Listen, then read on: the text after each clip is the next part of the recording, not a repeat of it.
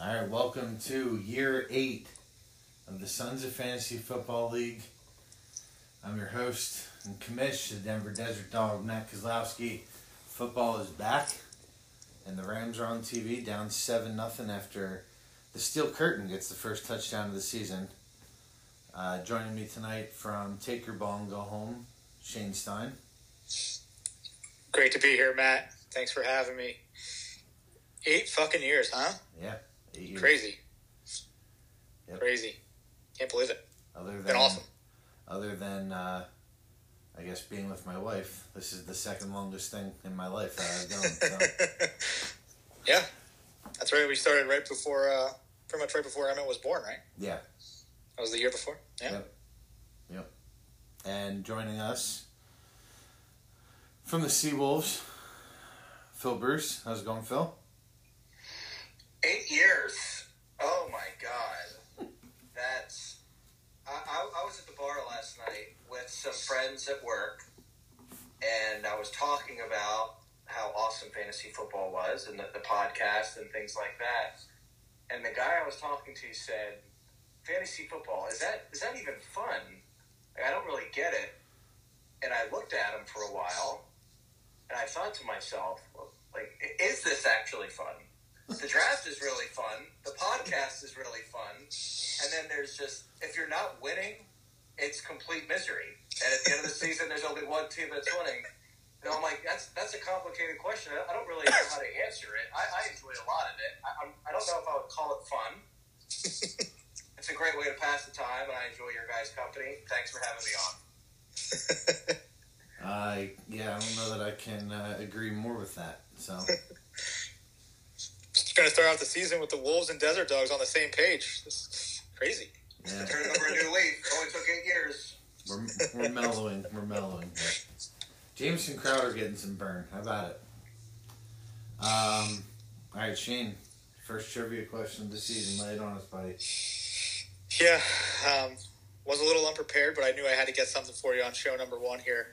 You guys would never let me live it down. So you were close in your guess of it being a running back question, but not as bland as you had thought it was going to be. So just did a little research and saw an interesting stat a few days ago when I was looking up some research before our draft, and so it led me to this question. So in the past 10 years, that's how far we're going back. So since 2012, there have been 13 running backs that have had more than 15 100-yard rushing games. I'm looking for the guys that have had 16 or more 100-yard rushing games in the past 10 years of NFL football. You said running backs? They are all running backs. Okay.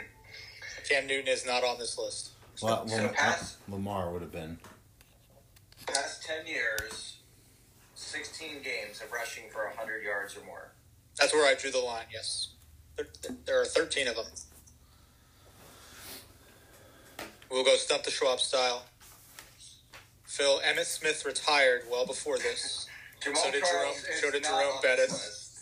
Jerome Bettis retired. He was not in the league. You say your favorite guy, I'll say mine. Come on, let's go. Oh, wait. Why don't we have Kaz kick it off? All right. I'm going to go with Todd Gurley. Todd Gurley is on this list. Yes, he is. He is tied for 10th with 1,800-yard games. Oh, man, what could have been? Nothing like kicking him off to start year 8. I think at least 15 of those were in 2 seasons, and I'm not sure how many times against Phil. Every single one somehow. He had a couple 200-yard games against Phil, too. 203 tutters. 100 rushing, 100 receiving, 3 tutters. Come on, man. Come on, give me your guy. Come on. Man. My guy? Yeah. Come on, Phil. Hold on. I can't start off with a complete embarrassment. I want wanted to throw you a bone, so I knew you'd get at least one right here. That was the reason for the question. I'm going to go the King, Derrick Henry. King Henry is fourth with 2,500-yard rushing games in his career so far. All right. Got the layups out of the way here. So they've done it 13 times, right? They've done it 16 times or 16 more. 16 times, just 13 players. Okay. 13 players. All right, man. So Henry. Still some pretty big names here. Still a lot of active guys too. How about Chris Johnson? He's not on this list. Oh. He would be pretty close. Let me see where he would be. How do you run for 2,000 yards in a season and not do it?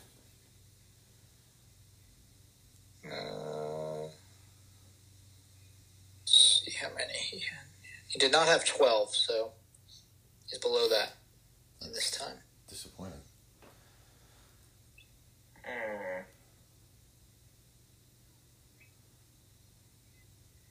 I bet Joe Mixon's on this list.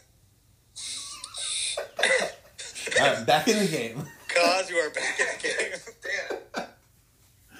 Oh, that's awful. I thought you guys were going to be a lot better at this. There's possibly one of the top 3-4 running backs of all time on this list.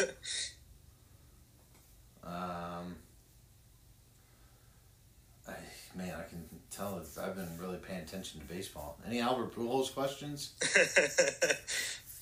There's two probably all-time great running backs on this list.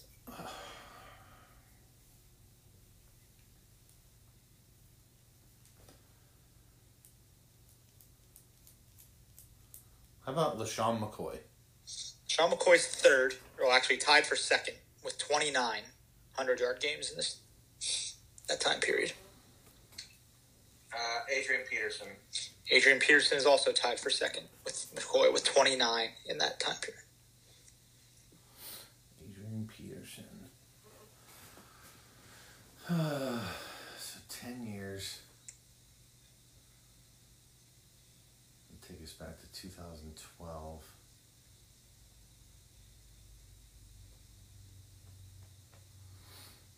I think Jamal Charles is on this list. I'll say Jamal Charles. Jamal Charles is not on the list. I already said that. He had 13 in this time period, which is really good considering I feel like he retired in like 2016. Yeah.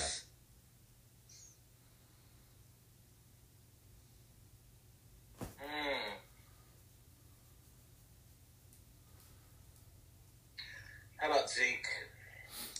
Zeke's number one. He's had 30. Wow. People forget how good Zeke was the first couple of years of his career. A lot of... How about Papa K's favorite, Frank Gore? Frank Gore is the last guy on this list. He had 16 in this time period, which is, considering it was like 6 years into his career when this started. Pretty, actually probably longer than 6 years into his career. But yeah, he's tied for 12th with 16. All right, wait. How many did Mixon have?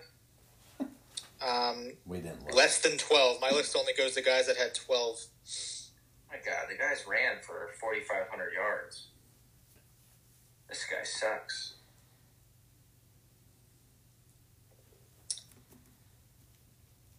There are still 3 active players on this list.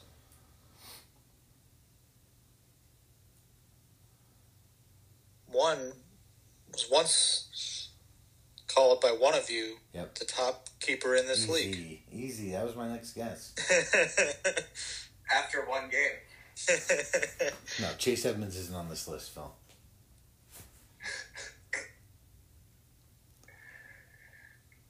Nicky Chubb. Nick Chubb is tied for 6th, 22 100-yard rushing games in his career. So we got 7 so far.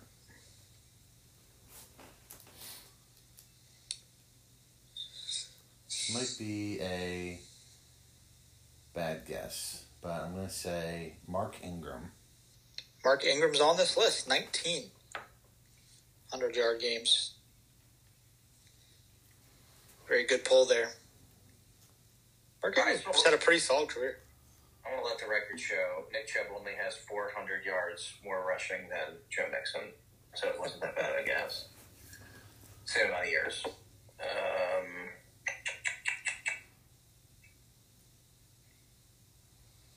So how many more active? There's only one more active player. The other guy, there's still some other big names, though, real big names. I'm a little disappointed in one of them that hasn't. I thought that would be a definite, considering my company.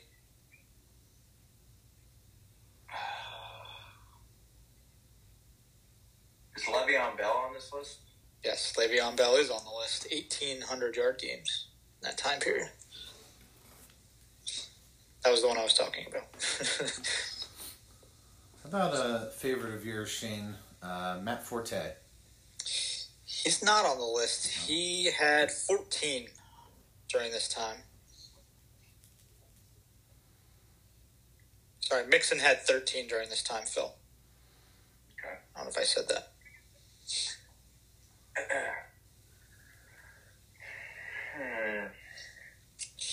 So there's 4 names left. All pretty. One of them's active.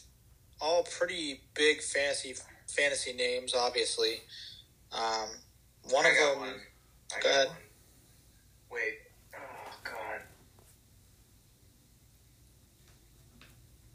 I was gonna say, could you give me a hint on if this man was quickly exited from the NFL? But that would be too many names.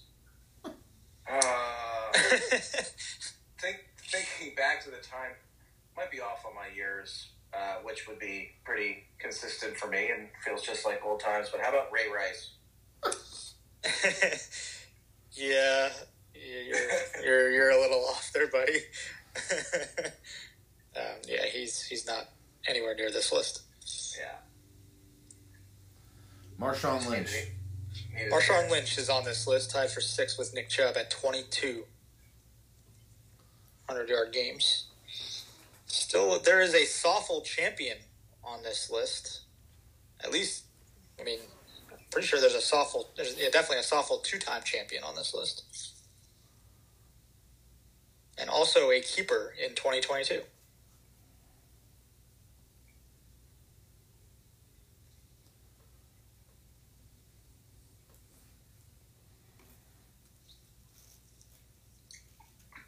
What?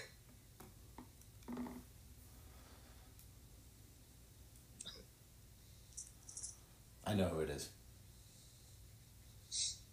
He's going top 5 in all of your fantasy drafts for the last 3 or 4 years. Run CMC? No. Alvin Kamara. No. Oh. Wrong 2-time champ, Kaz. The big dog, Ed Mitchum. Oh, Dalvin. Dalvin Cook has 19 People 100-yard forget about games. Since you guys are struggling a little bit, we'll get on to the show. 2 names. DeMarco Murray, thought that was a pretty tough one. He had 23, which was really surprising to me. And then the last one used to be a fantasy stalwart. I think he used to go 1 overall every once in a while. Arian Foster. Oh, yeah. Had 16. God. James Cook just fumbled.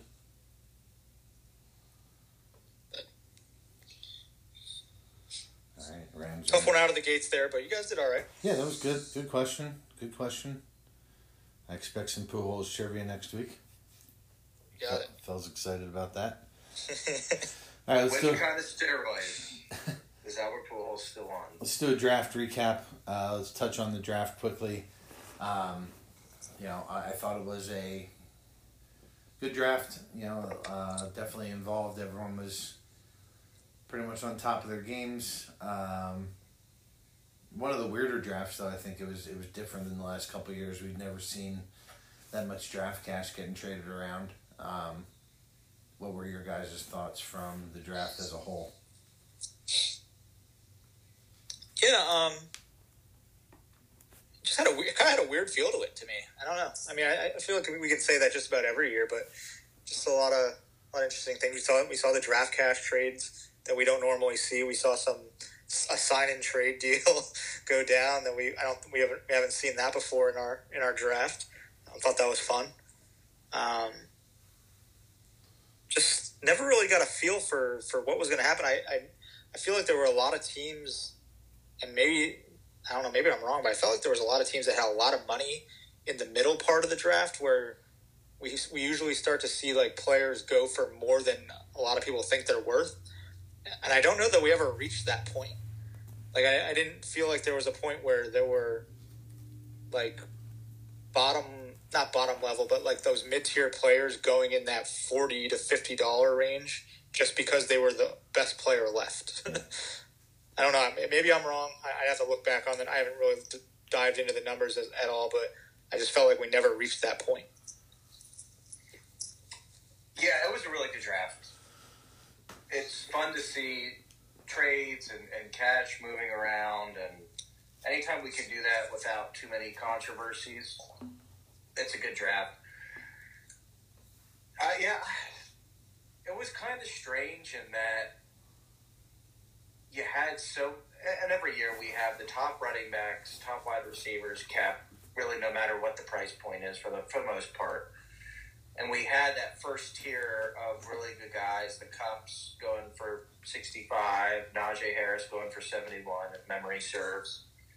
And then we didn't, you're right, we didn't have that next crop of players at the $50 to $55 range like we normally do. We had a few, but not nearly as many as we do historically.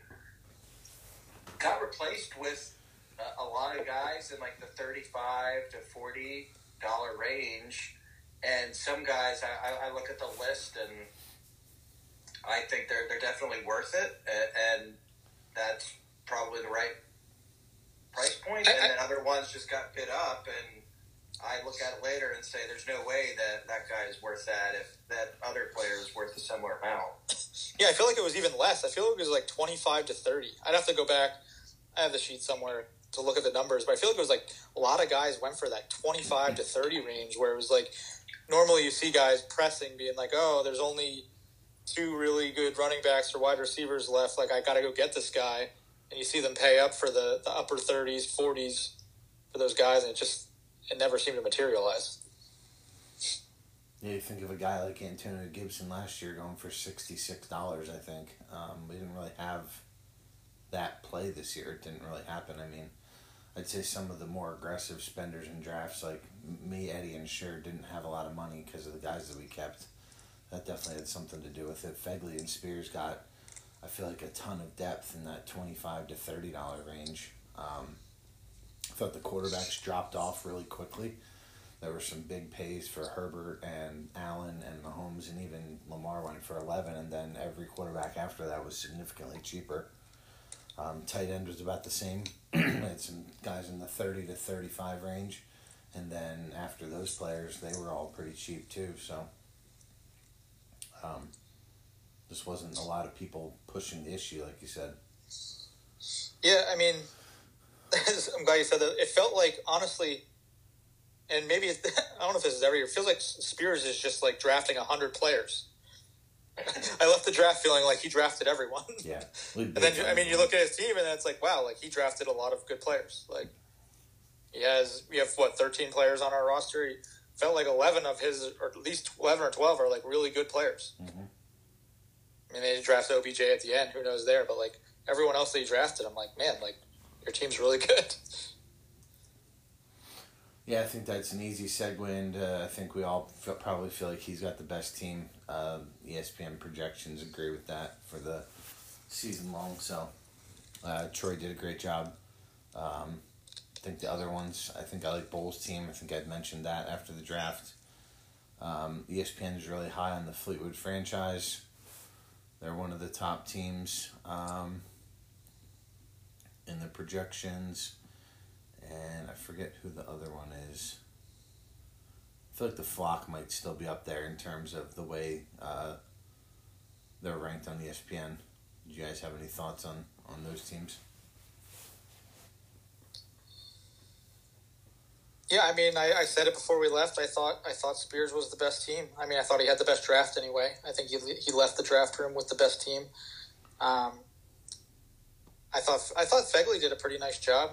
I didn't mind his team. I thought he got a lot of depth, a lot of good players as well. A little skeptical about D. Eskridge, but we'll see how that pans out. That was 12 Trulies in, so. I'm still not sure that he actually plays in the NFL, but we'll get confirmation this weekend. Yeah, I mean, I thought Bowl did a nice job. I thought Bowl did a better job than years past. I think we've seen Bowl leave some money on the table in years past, and it felt like he was aggressive, went out and made sure he got Cup. I feel like his team's pretty solid. I don't know. It's going to be interesting. I feel like I felt like Spears was the best team, but I feel like, honestly, I didn't think there was that much of a divide everywhere else. It felt like a lot of the talent got spread out pretty evenly. Yeah, to answer your question, I like Bowles' team the best top to bottom. I look at the Flock roster, obviously running back position, Jonathan Taylor, DeAndre, Singletary, just phenomenal. And then I don't know what to make of Deontay Johnson and Ayuk this year. There's just some question marks for me at the wide receiver position, where wide receiver is a very deep position this year. Franchise, sort of the opposite, where I don't know what to make of Javonte Williams and Breece Hall. They're either going to be really good as a 1-2 punch, or they're going to fall flat. I don't think there's that much of a safe floor with those guys. And Chase, Sutton, Robert Woods, love that in the wide receiver position. And I think we're going to see some run out of Gainwell. But Bulls team top to bottom, it's just solid. He has David Montgomery as the flex 2, which he's probably going to be anybody else's RB2 or flex 1. And he has A.J. Dillon on the bench, and that's another pick. Probably A.J. Dillon starts for just about every roster elsewhere in the league. And then having Waddle, like, between those three at that level of depth on the bench, it's a really, really good and solid team with a safe floor. And I like Spears' team, of course. Yeah. That's awesome.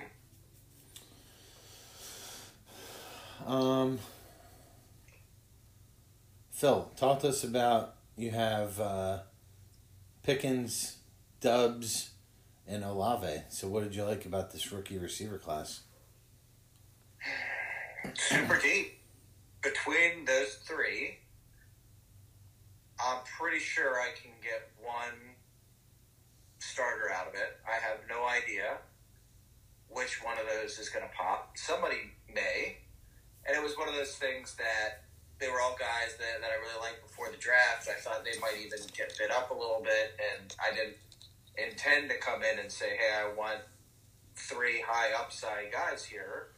It just so happens that the value and the picks fell to me like that. I love Pickens. I love the Packers guy. Doobie, I call him. It's my little nickname. And Olave. There's something there. I don't know what it is. Maybe I'll be on the wire in week 2. One of those guys is going to pop. Chan, I thought you did a nice job adding Tyreek Hill and Stephon Diggs. I thought those were both good gets for your team. Yeah, I mean, I kind of used the same strategy I did last year. I wanted to go heavy wide receiver. And not just last year. It's kind of just always been my MO in this league pretty much. Thought that those guys were 2 of the best available, maybe if not the 2 best available. Wanted to go get them and kind of figure out the rest from there. Obviously, little weak in the running back class, as usual. Phil usually kills me for it, but that's the way we like to build our roster. I wanted to be strong at wide receiver and quarterback, and I accomplished my goals. As always for T-Bag, if we can figure out the running back spot, we'll be right there at the end. It was a year where if you didn't get the top running backs, and not just my opinion, what I've seen a lot of people say in articles, if you don't get the top running backs, you're better off using all that capital at wide receiver, something that's going to have a higher floor. You don't know what those middle tier running backs are going to do. Jones and Connor are fine as a 1-2 punch, probably in the better half in this league as a 1-2 punch. I would think. I agree with everything that you did, and so does Mikey. So that's not good. Yeah, I mean, there's no secret. I mean, it's going to come down to if my running back play is good. I mean, I can see Jones and Connor being a top 3 running back duo in the league for the year. I can see both of them not having a job by week 6 or 7. I can see A.J. Dillon taking that job for sure, at least taking the bulk of it. And I can see James Conner just being absolutely terrible.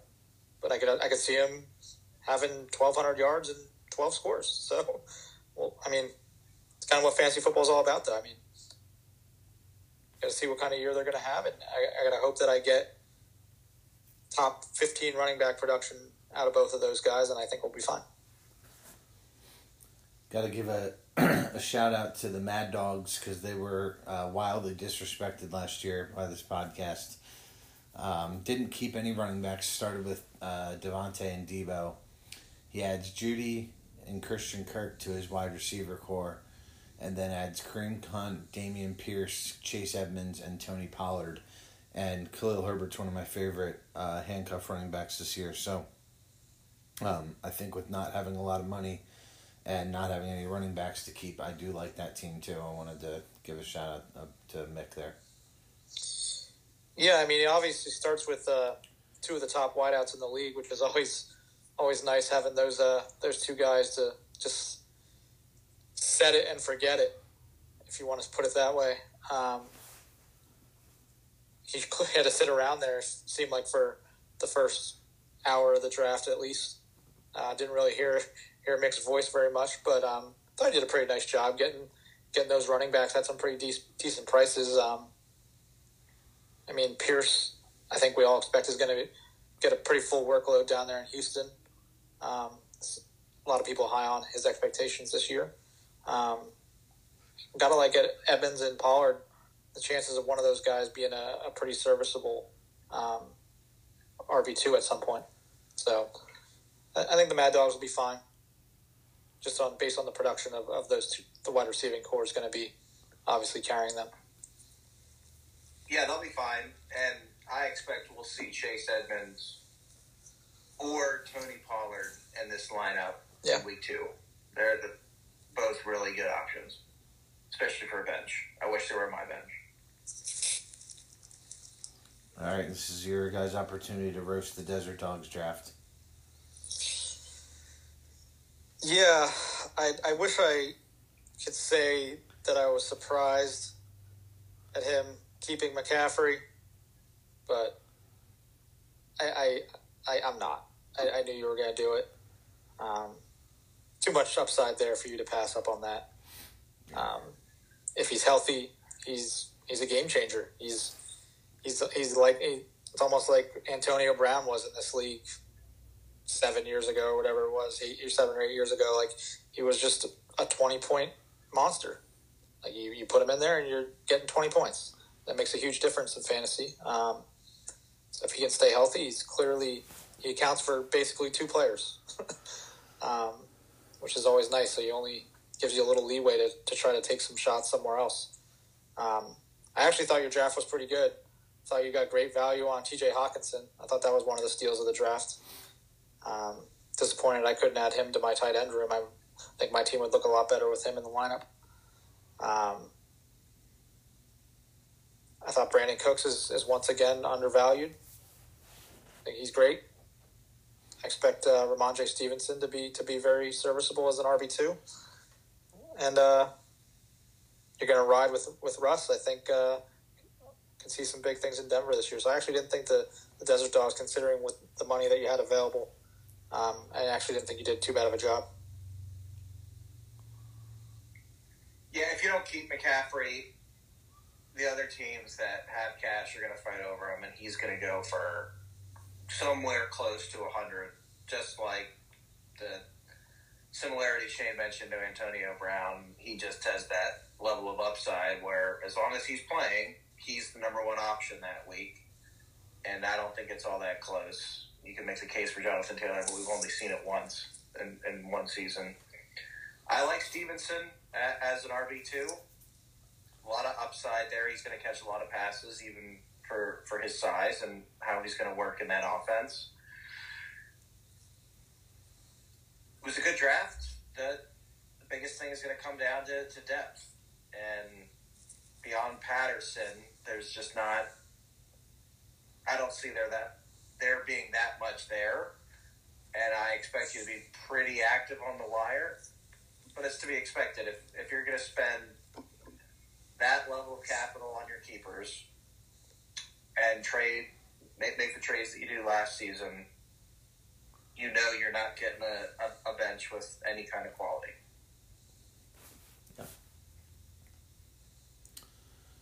And then I guess the only other teams we didn't really talk about were Abusement Park, Steel Curtain, and Nevermore. Curtin obviously was in a similar position to me money-wise. Go out and get two of their targets with Elijah Mitchell and Gabe Davis. Like both those guys this year.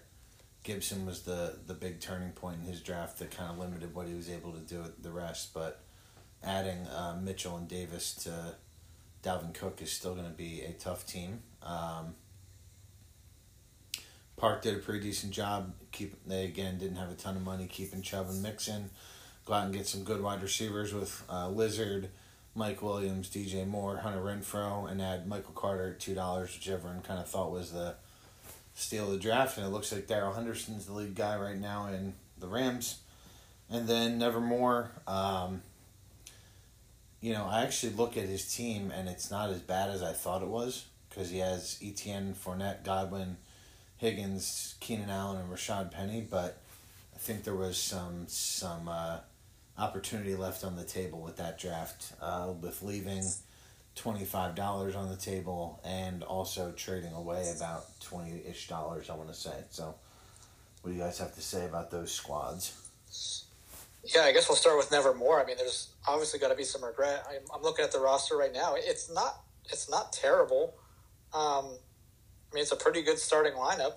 As long as Etienne is going to be as serviceable as projected.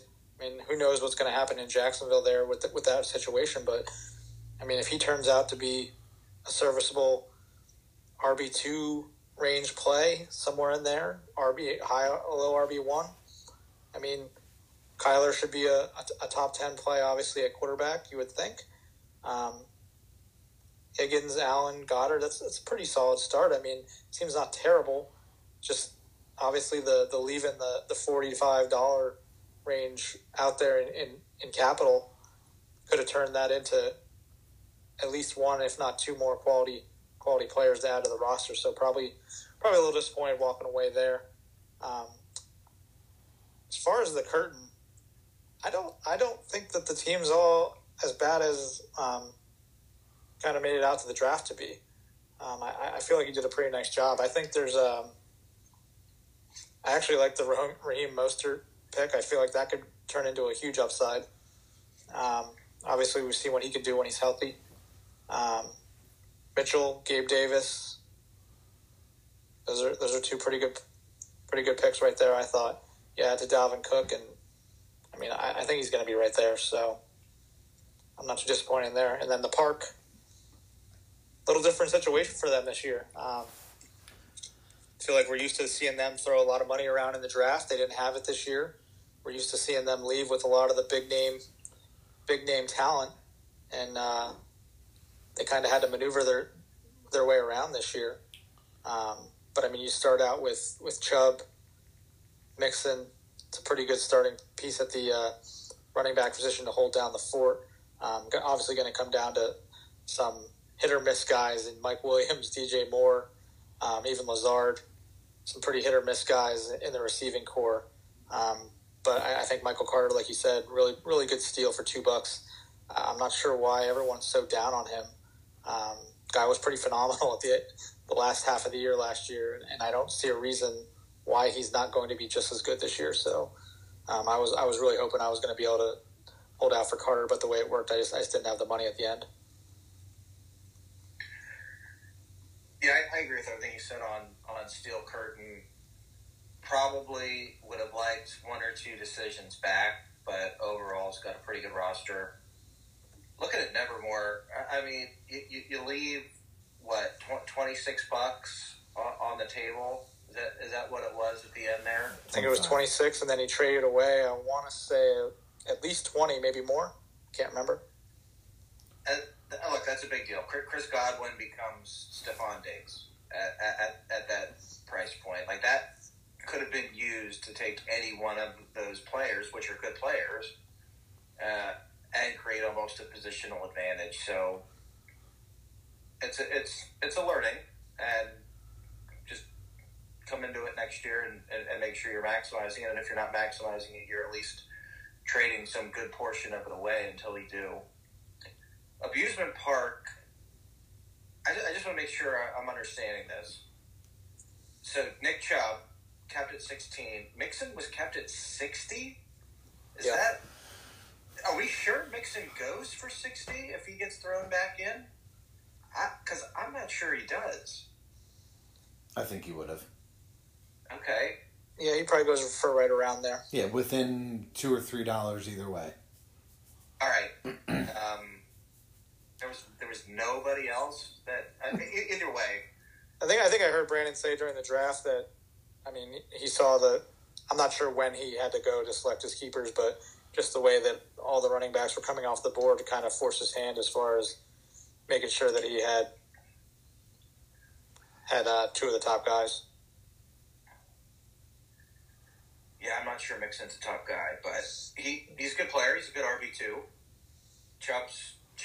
Cup touchdown. That's weird. That is weird. Man, didn't see that coming. No, sure, he's got a good team. He just doesn't have the far and away the best team coming out of the draft like we normally see every year. I'm surprised you feel that way about Mixon. I gotta feel like he's a top 10 running back in that offense. He's another case where there's no one really to compete with running back touches. I mean, they're going to throw probably more than people thought they were last year at this time, but I'm surprised you don't like him. Not at 60. The biggest running back guy in the league doesn't like someone keeping a top 10 running back. It might also be the fact that I've been burned by Mixon so many times before. I just have a sour taste. Oh, yeah, me too. Like, he's the worst. he burns everybody. Yeah. And he doesn't have that many 100-yard rushing games. I don't know if you guys have. Yeah. I'm actually surprised he has 13. I feel like he played like 8 games a year for his first couple years in the league. Now, if I'm sure, I'm saying, hey, Seawolves, here's $10.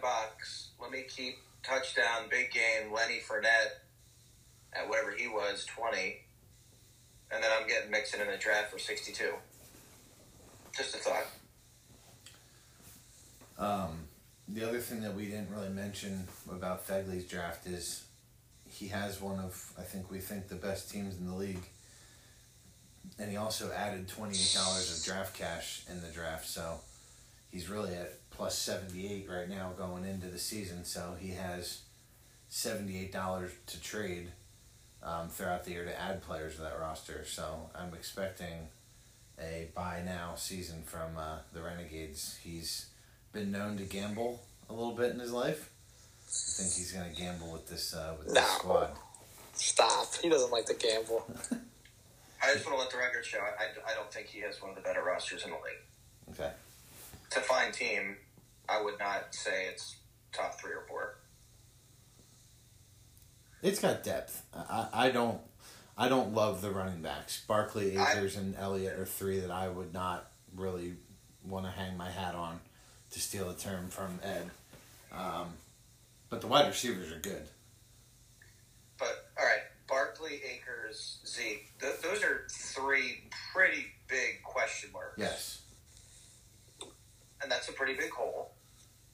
You could make the argument, probably bottom 2 or 3 team running back core in the league. Scary Terry, which I know you were pretty strong on keeping, or at least considering to keep. He's good. We'll see what Carson Wentz can sling out to him. Hopkins, what's he going to look like when he's off the juice when he comes back in week 10 or whatever it is? Well, I really like Juju, Michael Thomas, and Thielen and Cooper. I think for a combined $67, he got 4 really good wide receivers. At least 2 of those guys are going to be top 20. Bet. I gotta write this down. What were those guys?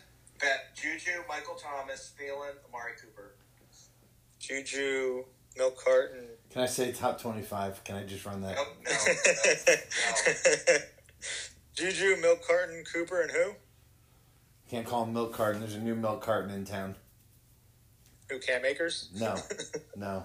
He's also on the Rams, but he's Allen Robinson. A-Rob. Juju just had my knee drained after that preseason game. Smith-Schuster, OG Milk Carton, Thielen, and Amari Cooper. Thielen. That was the other one. Okay, 2 of them are going to be top 20. Yep. First bet of the year. We'll give you, I feel like I was right about that one if it's top 25. All right, that's fine. I'll take that. All right, anything else on the draft? No, it was fun. I think we have a great group. Just really fun getting together with everyone. So it was another well put together presentation as usual. All right, who was A little disappointed on the no tomato pie, but other than that, no complaints. the email said don't bring anything. Which player went for way too much money? You always bring the tomato pie. I thought it was implied. Why'd you say don't bring anything? Before you got there, Fegley said, I hope Phil's bringing the tomato pie. And the Steel Curtain said, I hope so, because that's the only reason he's supposed to show up. It just feels so welcome. Who won for... Worst player drafted, Antonio Gibson, $27. It's not close. No, that's not the worst.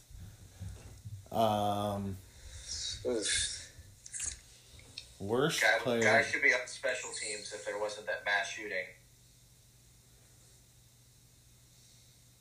Worst player drafted. Man, Josh Jacobs at 34 feels bad. Ooh. I'm gonna go Zeke Elliott at 40. I was gonna say that too. I know Fegley's high on him, but I just feel like that guy's done. Breece Hall at 27 doesn't feel good either. Yeah, agreed. Sanders at 29. Sanders at 29 feels pretty bad too. Yeah. That's up there. Yeah, there's a little regret there.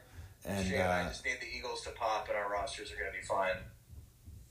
You know, we talked about Nevermore's team. I think one of Fournette, Godwin, and Keenan Allen's going to be an absolute bust. So, Yeah. Yeah, but what do we know? I've humbled myself the last 3 years. This thing's all luck. So It's finally coming around now. Yeah. That he hasn't won in a couple years. Yeah. That there's some luck involved in this. this thing's all luck.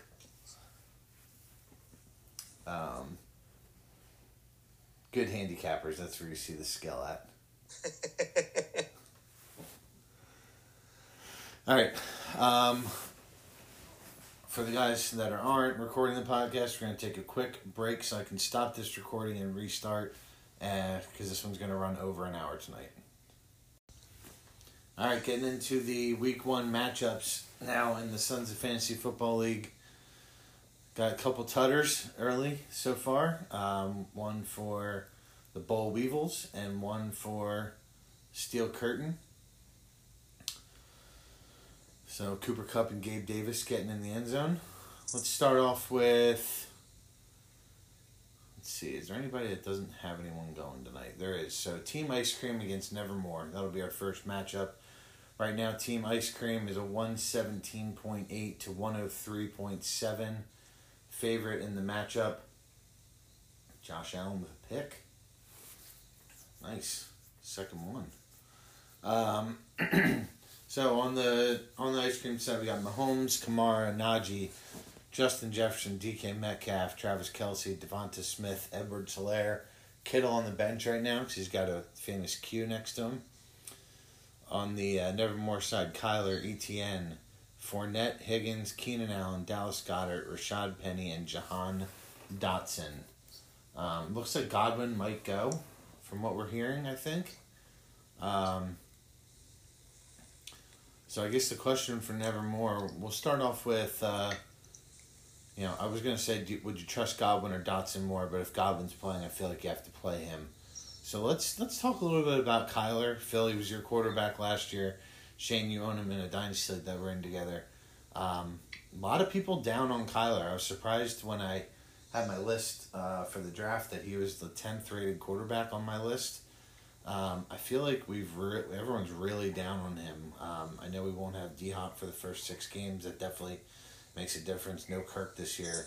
Are we wrongfully down on Kyler, or does that make sense to you guys? I don't know if we're wrongfully down on him.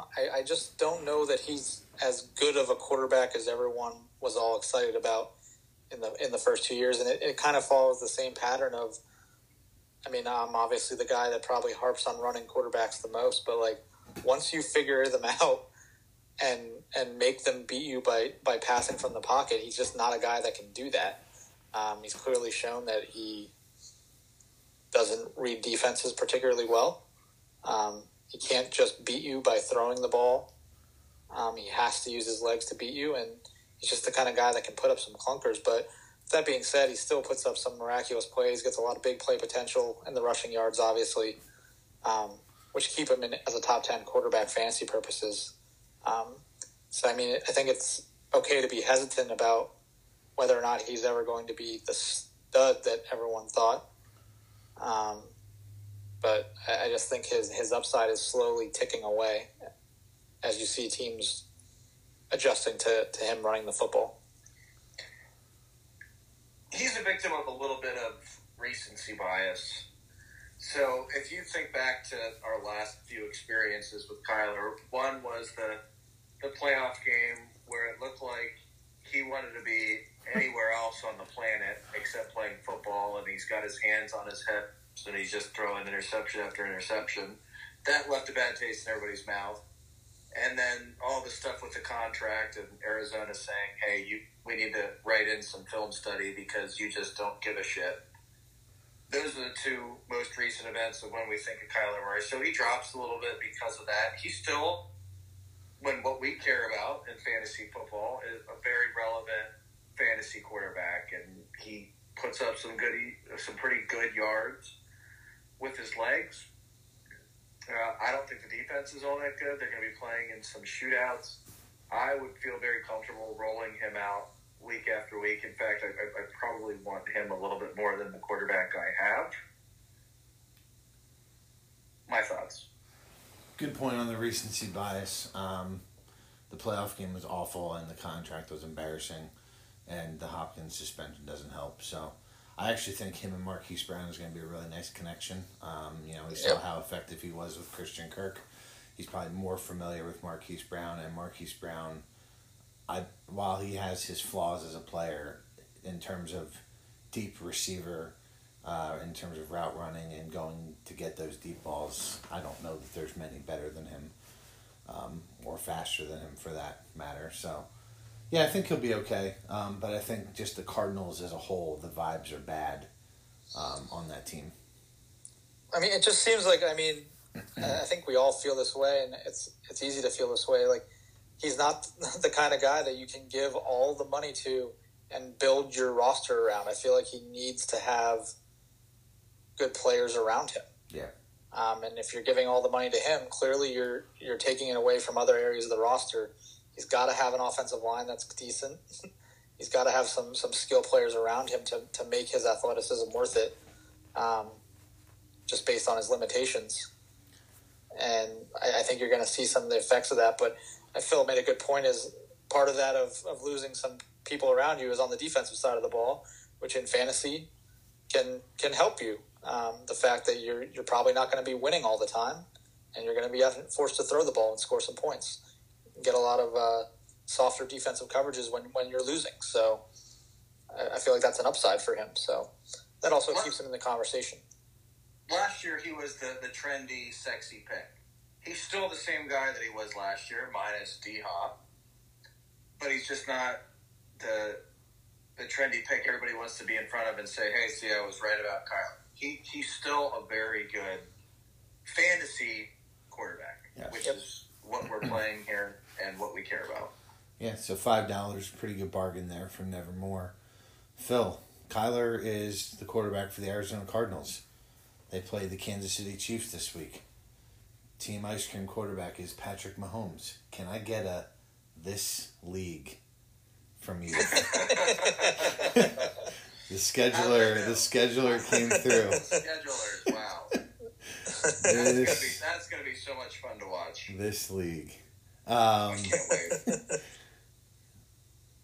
Let's talk about DK Metcalf for Team Ice Cream, or as I like to call him with no rust, Decaf Metcalf. So only here. Decaf Metcalf, Geno Smith throwing the ball Monday night. What do you guys think for him this year? I mean, we didn't talk about him as one of the overpays of the draft. This has a chance to go horribly wrong. I said the same thing to Spears during the draft. We were talking at one of the intermissions, and I said, man, I think he had 6 or 7 players at the time, and I was like, man, your team's pretty good. I think your worst player is DK Metcalf, which is a pretty good thing. Said it could go one of many ways. I mean, he seems like the guy. I mean, obviously they're probably going to be losing, and they're going to have to get him the ball. And he also seems like the guy that when they're 0-6 could be like, you know what, screw this, I'm not playing the rest of the year. Yeah. It has a lot of different possibilities. We could have an Antonio Brown situation on our hands. Anything's impossible. I mean, more like Terrell Owens, not. All right, not Terrell Owens is probably a better comp. I don't know that we'll ever see an Antonio Brown situation again in our lives, but DK could definitely be doing sit-ups in his driveway halfway through. Absolutely, yeah. We could definitely see him holding out, saying he's not playing until he gets $500 million or something like that. Yeah. There's just a complete wild card. Could end up being a good thing, could end up being just absolutely terrible. Plenty of nicknames for DK. I like the decaf. I'll also throw in a new nickname of Medusa. So I call him Medusa because Spears is staring at him with that shirt popped off and saying, what an absolute physical specimen and unit, and cannot stop bidding on him. However, this had completely different circumstances. This has a very Le'Veon Bell at the Jets type of feel to me, where you just have a player that you know is capable of being a really good player, and they are in a completely impossible situation. I fully expect to have some weeks where I pop open my app, and it's the third quarter, and Metcalf has 0 targets. Just a straight 0 line. I could not stand to have that and ride the peaks and valleys of what that season's going to be for Medusa. Man, good luck. I mean, there's a really good chance at some point that he punches Drew Lock on the sideline, right? Yeah, I can't see them getting along. He's clearly going to want Geno Smith to be his quarterback. I mean, be careful what you wish for, but he certainly there's a good chance that there's a full-out brawl going to happen between him and Drew Lock at some point. He got paid this offseason, too. Phil, you're our financial expert on this podcast. shout out to, what was that? Cum Rocket. But he got paid, but he didn't get paid like the other receivers did in his class. So I could see there being some fallout from that too. Yeah, he could be doing sit-ups on the sidelines, demanding a trade by week 4 or 5 if this thing goes the way we all think it's going to go. Man, look at that juicy matchup. DK at Russ. No, excuse me. Home against Russ. Monday Night Football. This league. Yeah, we got a lot of those this week. All right, I think this is going to be a clean sweep. Who do you guys got winning Ice Cream versus Nevermore? Yeah, give me the creamers. Cream me up, Scotty. A little cream in my decaf there. All right, I think Cream Me Up Scotty was Phil picking Spears. Correct interpretation. Okay. All right, next game, Denver Desert Dogs versus the Flock. Flock's got Devin Singletary going right now. Made the just really poor decision to leave him in the flex, even though he's the Thursday night matchup. 2.9 for Singletary at halftime. Right now they are projected to beat the Dogs 105.7 to 105.5. Got a little bit of a barn burner here brewing. Let's start off with the Desert Dogs. Back-to-back years, they go out and seek the number one wide receiver in the Bears offense. Darnell Mooney. The vaunted. Got to get a piece of the Bears passing game. Fields throwing dimes. Yeah. Mooney, big target share last year. What do you guys like about or think about Mooney? If you don't like, what do you think about Mooney for the 2022 campaign? Thought it was a great buy. I liked it. $17. I definitely was targeting Mooney at some point. I just didn't have the money. I think when he went off, he was one of the reasons that I bought the extra $10 from Nevermore. There was like 3 players left that I felt like I had to get one of. I saw you had a bunch of money. I figured you'd be targeting a couple of them.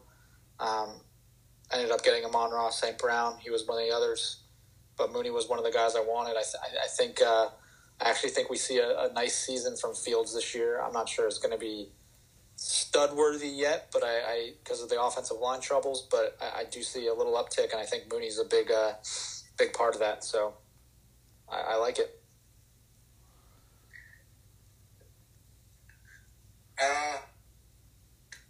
He's a wide receiver 3 with low-end wide receiver 2 upside, which is what you need out of the position. He's a fine play, really good target share. I don't know how much Fields is going to make a jump this year. I'm not hopeful. I don't think he's very good or a good passer of the football, which is what he's back there for. That being said, someone's got to catch it. I like Mooney's chances as much as anybody. Good product, good positioning for where he is in the lineup. All right. Over on the Flock side, got Joey B playing quarterback, DeAndre Swift, and Jonathan Taylor running back, Deontay, who I think is a very questionable play. Ayuk at wide receiver, Andrews at tight end, Singletary at flex, and Mike Davis at flex. Mike Davis, the Flock, Jason's pretty in tune with Baltimore. He feels like JK's not going to get pushed and that he thinks Davis is the guy. I drafted Kenyon Drake because I feel like Drake may be the early guy. I think he's more talented than Davis. So we'll see how that plays out. I guess let's talk about Mark Andrews, tight end 1 last year. Were you surprised to see Kyle Pitts go for the same price as Andrews in the draft? And were you surprised to see Travis Kelce go for more than both those players in the draft? No, I don't think so. I mean, I still think Kelce carries so much value just with his quarterback play. And maybe even more so now that Hill's gone. I mean, they're still going to be just enormous amount of target share for Kelsey. Maybe losing Hill hurts his ability a little bit, but he's still going to get force-fed the ball. So I think he deserves to be number one. I think Andrews is a better fantasy prospect than Pitts still. Quarterback situation in Atlanta is still skeptical to me. And Andrews is, by all intents and purposes, the number one target in his lineup. So I wasn't really surprised to see what took place in the draft at all. I think it was just about right. I think Andrews probably should have won a little more than Pitts, but it was close. Yeah, Andrews should have gone more than Pitts, but again, this happens every year in fantasy as people get behind certain players, even unproven players, and they try and get ahead of the market, and that's what's reflected in Pitts' price tag this season. People are betting on him to be the tight end one, which brings him up to the level that we saw with Andrews. And I'm not surprised about Kelsey. It'll be the same situation where he's going to now be the undisputed number one target in the Kansas City offense without Hill there. Now, how effective he is without having Hill run just straight down the field every play, he's still going to be really good and get a ton of targets. I'm not surprised either by how the numbers shook out here. I thought Andrews would have gone for more. I mean, we knew Jason was going to be targeting him. He's a Ravens fan. He had him on his championship team last year. I just thought we would have pushed him a little more, got him closer to that 40, closer to that Kelsey number of 39. Kelsey being the main option in Kansas City is one of the reasons why I'm high on Juju, because I just feel like you have to bracket Kelsey with a safety and a linebacker, and you can't let him beat you. And we've seen tight ends kind of just drop off out of nowhere. So I'm not saying that it's going to be this year, but I just feel like Andrews should have been more than Kelsey. Kelsey probably should have been more than Pitts, and Pitts probably should have gone for a little less than he was. Sorry, I didn't mention my starting lineup. I'm going through mention them. So Wilson, McCaffrey, and Stevenson, Darnell Mooney, Brandon Cooks, T.J. Hawkinson, CeeDee Lamb, and Tyler Lockett. Who do you guys have winning this matchup between the Desert Dogs and the defending champion Flock? Yeah, we get a rookie mistake out of the defending champ in week one, like you mentioned. Starting Singletary in the flex, even though he was going to start him.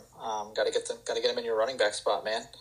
I'm looking at these matchups, staring Jonathan Taylor at Houston in the face. Can't like that. But Juicy. Don't call it a comeback. We've been here before.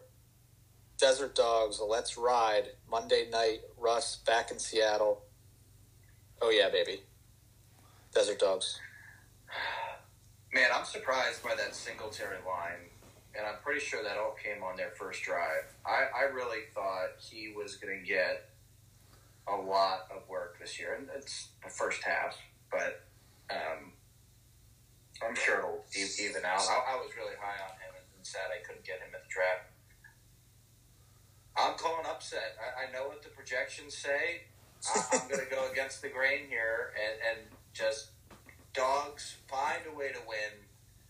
They get to 95 first, secure the dub. They're moving on. Shane said it best. Desert Dog Nation, let's ride. How corny is that guy? Dude, he is something else, man. It is just really weird. He is, yeah, he's a different cat for sure. All right, let's go over to Fleetwood franchise against the Seawolves. Right now, Seawolves 111 favorites to 99.9 for the franchise. Josh Allen with a disappointing first half. Did have 153 yards and the tutter, but 2 picks. And picks in the Sons of Fantasy Football League are backbreakers. Ask the guy that started, whoever that dog shit quarterback was that threw like 4 picks for me last year and put up a negative and I lost. Tyrod Taylor, that's right, Tyrod, because my boy Matthew Berry said he was a good play that week. Fleetwood franchise going Josh Allen, Javonte Williams, Damian Harris, Jamar Chase, Cortland Sutton, Darren Waller, Robert Woods, Elijah Moore. And then on the Seawolves side, Jalen Hurts, Austin Eckler, The King, Derrick Henry, The Milk Carton, Allen Robinson, A.J. Brown, Zach Ertz, Marquise Brown, Rashad Bateman. Phil, what are your plans at the tight end position if Zach Ertz is unable to go? Waiver wire fodder. and just rinse repeat that for the rest of the season. I'll be right there with you, buddy. All right, realistically, we're not going to talk about Zach Ertz. We're going to talk about his former team and their new number one wide receiver. You got the Jalen Hurts to A.J. Brown stack. Super stack. Not only do you get Jalen Hurts rushing yards, but you get all of his passing yards, which are all going to be to A.J. Brown, maybe a few to Devonta Smith here and there. I like Brown. I think it's a good pickup. I thought you got him at a good price. What do you guys think? Love A.J. Brown. Got him in our Dynasty League. Adriel Jeremiah Brown. Guy's a physical freak. I've been saying it for 3 years now. He's just a different kind of dude. He's a different kind of player. He's built different, as the kids say. And I think he's going to be a really good fit. And while I don't love Hurts throwing the ball, it's not all that much worse than Tannehill. And he was very successful with him. So a lot of big play potential, and I'm definitely high on Brown this year as well. He's another Medusa where he has that shirt popped off, and I'm not sure there's a bid high enough where I would have stopped in drafting him. No, but in all seriousness, I didn't come to the draft thinking I was going to get A.J. Brown. But when you see a wide receiver one going for the price that he was going at, there was a no doubt, no-brainer. I'm high on him this year. He's not a top-tier wide receiver one. He's a bottom tier. It's exactly what I needed. I needed value. I needed that slot filled. And the fact that I could flavor in the super stack here, it's meaningful. Yeah, I mean, I'm looking at prices here. I mean, you get Brown for 33. I mean, you see Keenan Allen for 43 and Mike Evans for 39. I mean, I'm hard-pressed to believe that A.J. Brown doesn't finish well ahead of both of those guys. Yeah. I got to feel like he finishes ahead of both. And you get him for a discounted price. Gotta like that buy. Shane It's League. one of those things you sneak in at that price point. Shane League historian, can need you to go back and check the tape from last year and pull the logs from when on this very podcast Phil just railroaded A.J. Brown and talked about how bad he was. It's called making new decisions and new evaluations with updated information. Yeah, so that was the situation.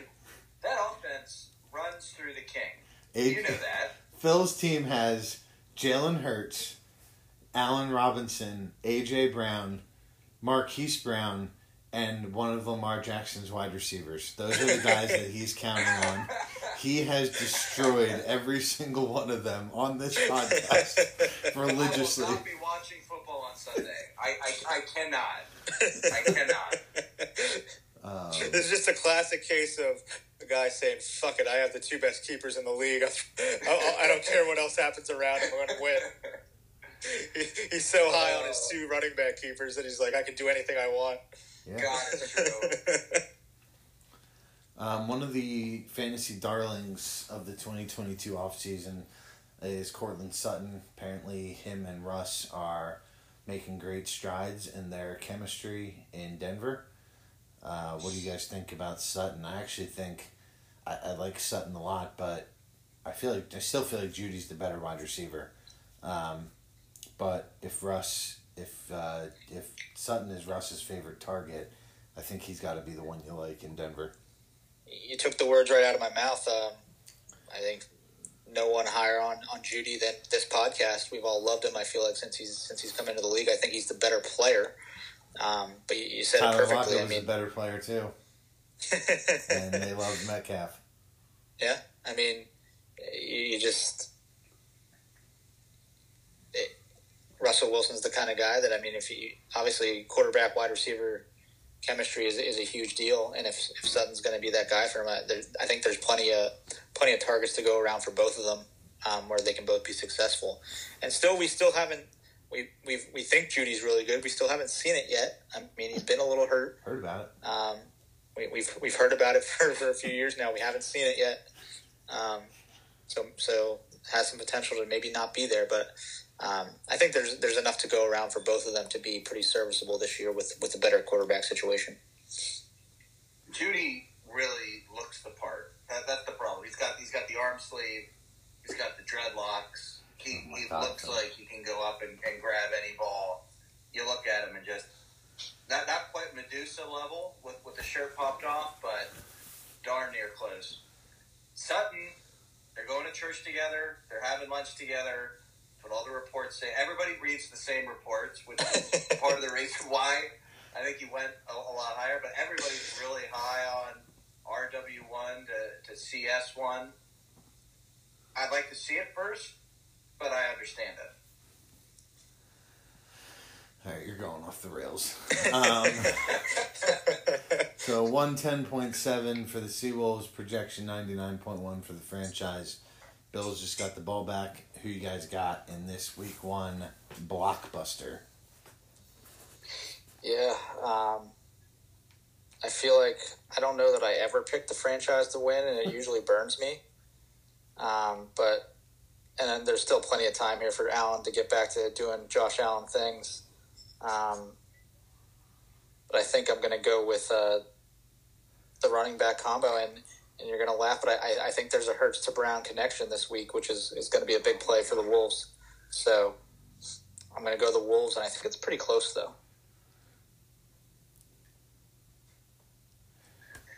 Man, I don't know how long it's going to last, but being able to roll out Eckler and the King every week, it almost feels like the rest of my lineups are irrelevant. I'm going to be able to plug and play some of these rookie wide receivers and have some fun with it. I'd like to see AR2 show some life. He's only got single-digit targets, double-digit yards so far. give me the Wolves. You could have 9 targets for 99, and it would be single-digit targets, double-digit yards. Yeah,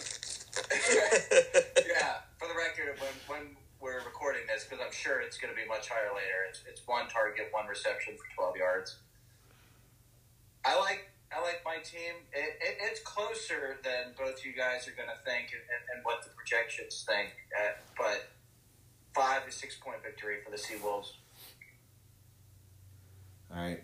We've been getting along great. This podcast is going well. Major heel turn coming here. Franchise, and it's not close this week. Oh, my God. Wow. In week one. No reasoning, just... Yeah. No science. We don't need it. We're not, oh, God, look at Singletary going off.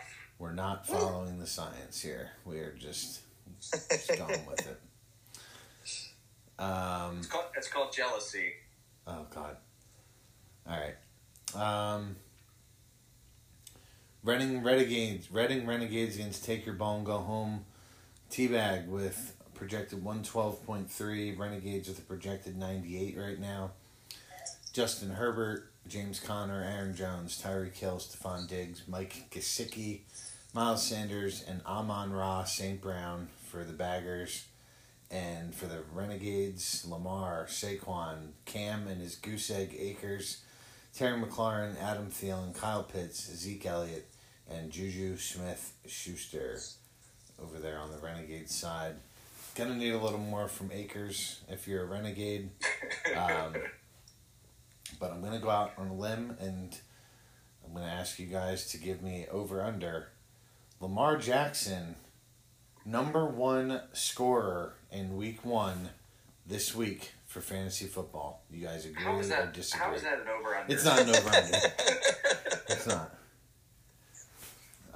It's not. But do you agree with me that Lamar is most likely to be the number 1 overall player this week in fantasy football? Yeah, I mean, obviously you look at this matchup for myself, and that's obviously the one that scares me. You look at it, and it's got some potential to be a Lamar Jackson game where he just says, pay me my money. I want my $500 million. Just put it in the bank tomorrow. One of those 45-point weeks from Jackson, totally in play.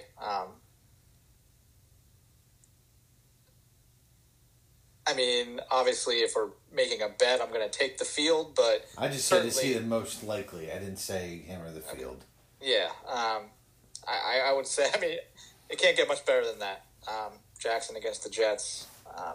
Yeah, there's potential for an absolutely huge game there.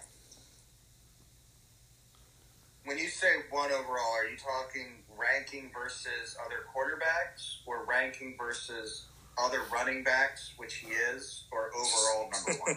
Top scoring player in week 1.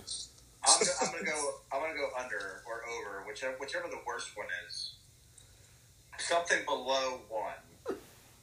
Because it's only due to the fact that I picked Baltimore this week in the survivor pool. I'm expecting a dogfight there. It's not going to be the high-scoring shootout that we see out in the desert with Mahomes and Murray. He's going to have a solid week, but he's not. I don't know that it's going to be the high-scoring shootout either, but 41-7 is certainly in play. Yeah, it's in play. It's definitely in play. And the fact that he's in a contract year, I think, is terrifying for people that are playing against him. So yeah. It is that part of the season, the first half of the season, where Lamar has some really good games, and everyone, you turn it on, Mike Greenberg, Skip, Stephen A. Hey, has Lamar Jackson completely redefined the quarterback position? We'll get some content out of that from weeks 1 through 8 or 9. You guys are right. All right. Over on the take your ball and go home side, let's talk about Aaron Jones. He's been just a stalwart in fantasy lineups for the last several years. Guaranteed to have a game against me this season where he scores like 4 touchdowns. And I think there's reason to be slightly concerned too, while we can be excited about him. We've seen his workload become more and more sparingly the last few years as Dillon kind of comes on. Dillon's the darling of the running back position, it seems. Jones may get more passing use this year with the receiving core being what it's being in Green Bay. But Shane, is there a part of you that thinks that this might be the last year where you feel like Aaron Jones is a take your ball and go home member? Oh, for sure. For sure. Didn't love keeping him, but kind of have to. I mean, given the situation. I mean, I had 2 low-end RB1 running backs. I mean, that at pretty good prices. Got to take just the shot that they're going to produce at a level close to that. But a lot of concern, obviously, the split workload, Devontae leaving, where the offense might not be as good. But I also thought there might be some positives there where, hey, maybe Jones has proven that he's been pretty good receiver out of the backfield. Maybe he jumps into some of those targets and starts adding 5-6 catches every game to his repertoire, where it's a consistent thing. Where they use Dillon more as the rusher and Jones more as the guy out of the backfield catching balls. So I still think Jones is a quality play, but I mean I am a little scared. I think he's been a teabagger for a while now, and unfortunately, all good things come to an end, and I think 22 might be the swan song. I have zero concerns around Aaron Jones. Yes, Dillon's going to get more work, get more carries, but Jones is going to be the number one receiver option in that offense, and just come out and catch a lot of passes, which is actually worth more as far as scoring goes in our league. He is still, at the very least, a top-tier RB2, if not an every-week RB1. Zero concerns. He's still going to be a keeper option on the radar for 23. Desert Dogs get their first touchdown of the 2022 season from their bench, Isaiah McKenzie. It's the kind of year it's going to be. Yep. All right. Who do you guys got winning this one against the Renegades and take your ball and go home? I will take your ball and go home. That goose egg in the running back 2 spot looms large right now. Wait. Before Shane answers, I just want to confirm. You're saying Fegley's roster is one of the best in the league. That's what you guys said earlier. Yep. I did not say that. I said I think his team's pretty decent, but I don't think it's one of the best in the league. I said he had one of the better drafts. Okay. Just Why? looking at the Barkley, Akers, Zeke stack at running back. Yeah, going into this, obviously we can see what's going on in this game, and it always changes our judgment a little bit when you see a guy having a terrible start like Akers, and whether or not he's going to score. Going to be hard to come back from goose egg. I think my team has enough to get it done. Due to that, he's going to need Akers to probably get in the end zone at some point to salvage a week here.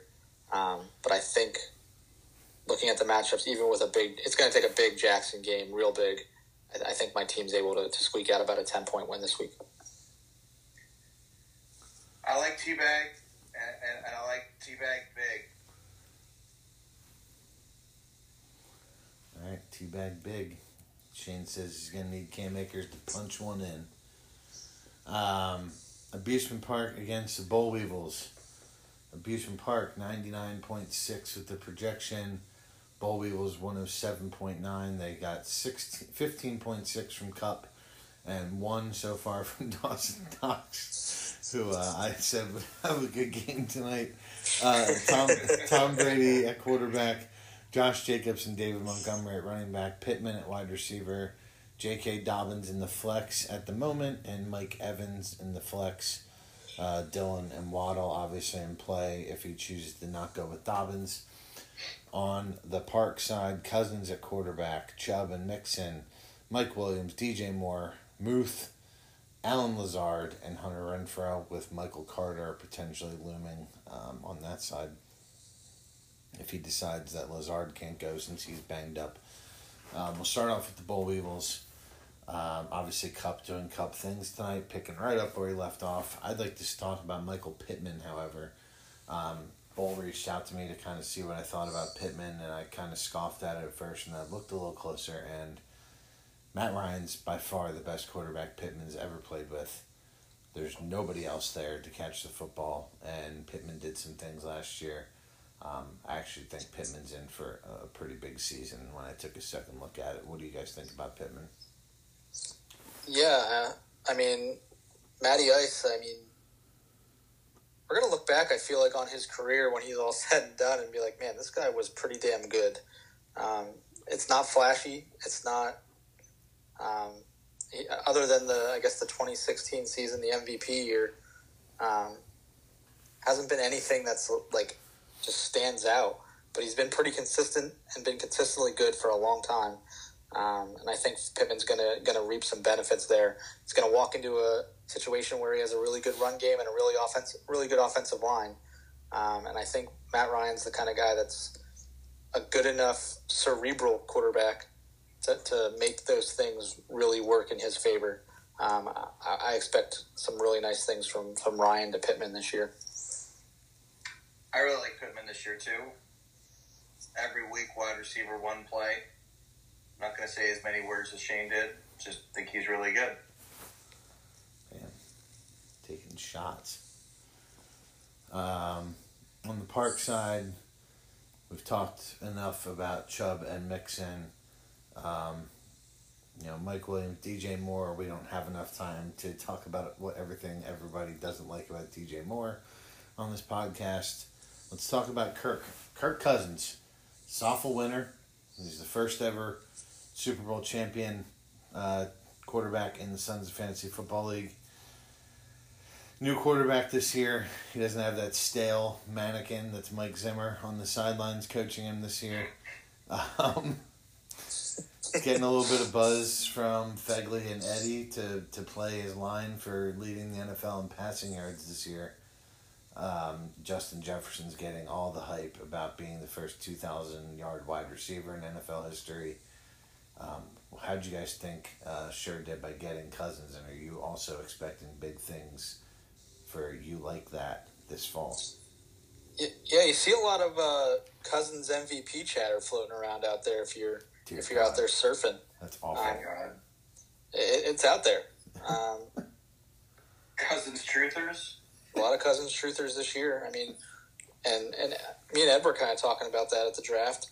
I mean, there's a lot of hype with Justin Jefferson leading the league in reception yards and having 2,000 yards. If that happens, I mean, Cousins obviously has to be part of the beneficiary of that. So, I mean, if Jefferson's going to have a big year, kind of means Cousins has to have one as well.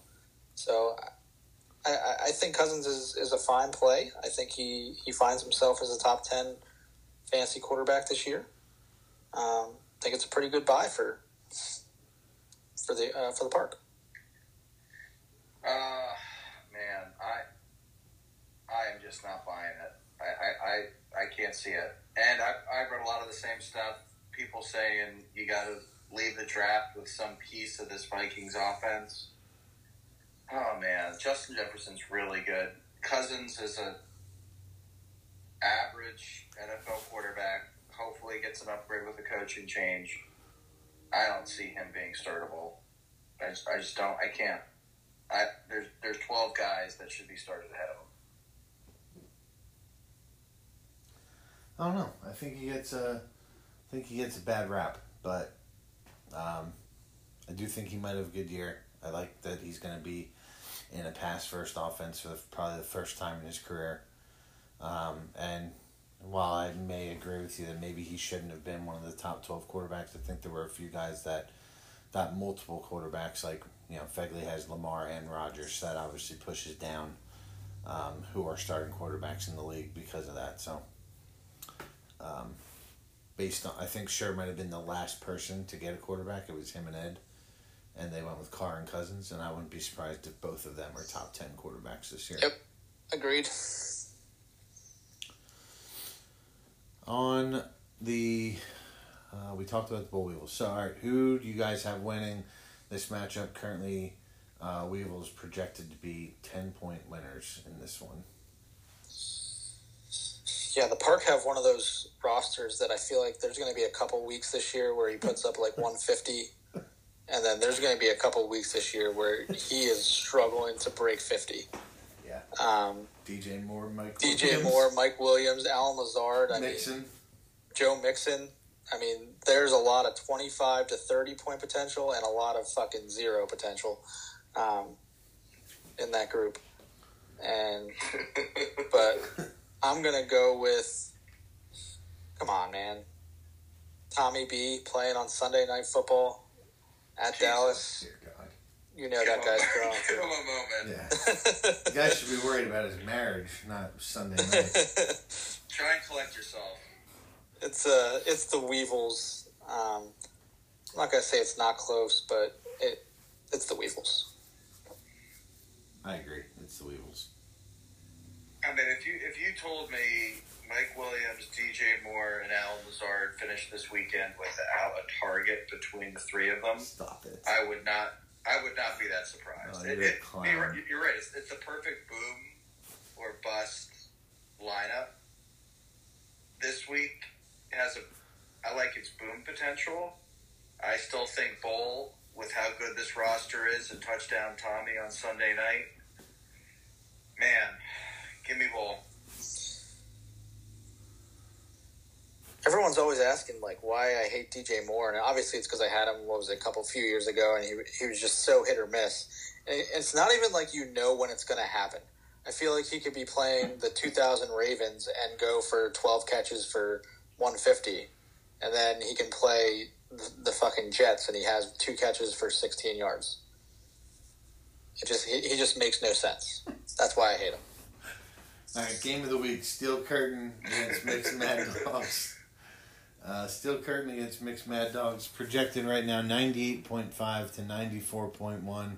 This is how you know the preparation of this podcast is lacking, because the lowest scoring matchup of the week is the game of the week. The game of the week. Nice. So far, Gabe Davis with 11.6 for the Curtain, and Stafford with 8.48 for the Mad Dogs, and a disappointing start to the game for Kelly Stafford's husband. For the Steel Curtain, Derek Carr, Dalvin Cook, Elijah Mitchell, Gabe Davis, Garrett Wilson, Dalton Schultz, Antonio Gibson, and Skyy Moore. And then we go to the Mad Dogs, and we got Matt Stafford, Kareem Hunt, Dameon Pierce, Deebo Samuel, Devontae Adams, Evan Engram, Jerry Jeudy, and Christian Kirk. Whew. On the Steel Curtain side, got Garrett Wilson and Skyy Moore. Over under 15 points combined for those two players this week. Over under 15 points for Wilson and Moore? Yeah. That was the question? Yeah. Oh, man. That's a good one, buddy. It's a good one because these are two guys, I mean, we're really never seen him play. Never seen him play and excited about the possibilities. I think Garrett Wilson's pretty good. I like him and Olave out of this wide receiver class. Just a little concerned with who's throwing him the rock. Flacco. Yeah. He got named the starter. I'm going to go a sneaky over. I think one of them gets in the end zone. I don't know which one it's going to be.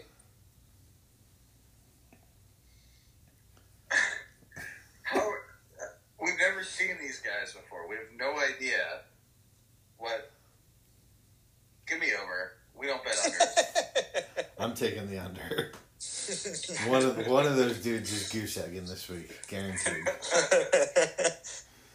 I'm not convinced Skyy Moore starts. I think he's going to be able to find someone on the waiver wire to run out there. Are you projecting goose egg or healthy scratch? Goose egg. Okay. Yeah, goose egg. I think Skyy Moore goose eggs. I can see that. And Garrett Wilson might also goose egg, but he's going to get some targets. I'm not sure Moore gets a target this week. Over on the Mad Dog side, Deebo Samuel, Devontae Adams, who do we want to talk about? How about Christian Kirk? So here's a hot take for you guys. We don't have the 2-for-1 special anymore. I think one of the best values out there on the Vegas market is Jacksonville Jaguars to win the AFC South. It's plus 750 right now. I think it's an outstanding value. And Kirk's a big part of that. I think he's going to add to that wide receiver room in Jacksonville. So I thought Kirk was a good buy. What do you guys think about Jacksonville and Christian Kirk? I'm not going to say that you're wrong. I just want to say this right now. Are we absolutely sure that Christian Kirk's good? No. Yes. We are? No. Okay. Phil said yes. Phil is? Yeah. Yeah. Like, we're absolutely positive that he's good. Because I'm just blown away. I mean, obviously there was a lot of interest in him at the draft. I mean, I feel like he went, I don't even remember what he went for, but 15. I feel like there was a bunch of 15. All right, that's a little lower than I thought it was. For some reason, I thought he got up into the mid-20s. I don't know. I'm not positive that he's really good, but I see where you're going with the Jaguars. I mean, a lot of times we do see that second-year quarterback take a big jump. I mean, Trevor Lawrence was obviously highly touted for 2-3 years before he even got to the league. I think there's definitely some expectations there and some potential for him to take off, especially Urban Meyer leaves town. You get an instant culture rejuvenation. Yep. Some potential for some players to really turn some things around with him leaving town. So I could definitely see that. And the division, not all that great, a lot of question marks. So definitely like that play. I don't even remember what the question was. Just about Jacksonville and Kirk. We'll go to Phil. Thanks, Shane, for your input. You got it. Do you have a phone call? It's a product of the Urban Meyer stink being gone. They're going to be a lot better. They have to be. Trevor Lawrence, best quarterback prospect in 10 years. Best quarterback prospect that we saw since Andrew Luck. I have faith. I don't think you're all that crazy. Plus 750, probably pretty good value. I could see them being close coming down the stretch of the season. I like the Jags. I like Christian Kirk, especially at that price point. Offense is going to be significantly better. He's going to benefit from it. I like him. I think he's a good player.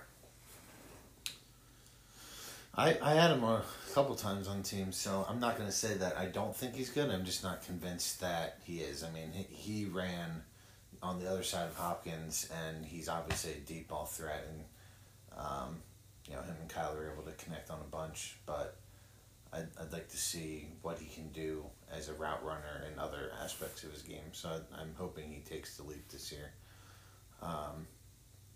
Who do you guys have winning this one between the Mad Dogs and the Curtain?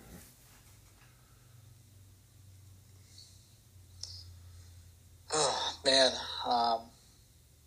Going with the Jacksonville stack of Ingram and Kirk on the Mad Dogs side. Yeah, this one has, I feel like, some potential to be a little lower scoring. Stafford off to a pretty shaky start here. You're going to need to turn it up here in the fourth quarter for the Mad Dogs. I think I'm going to go with, even with the Samuel Adams combo that we saw pretty much lead him to a championship game appearance last year, I think I'm going to go with Ed and the Steel Curtain here in a close, low-scoring game. Oh, man. It's a toss-up because we're seeing Stafford struggle so far in this game. Freudian slip. Yeah, I'm pretty sure Eddie's going to pull out of this pillow fight. Yeah, I think if Stafford can somehow get close to that 20-point mark, I think I would take the Mad Dogs. But the way things look right now, it's going to be hard to overcome. I will take the Mad Dogs, though, because I think Stafford's got at least another touchdown in his repertoire for tonight. So, you think it's going to go to Cooper Kupp? Yeah, probably. Because I think it's going to go to Cooper Kupp. Yeah, or Higbee. You got to think Higbee is a good game if he gets in there. He's getting his beak wet.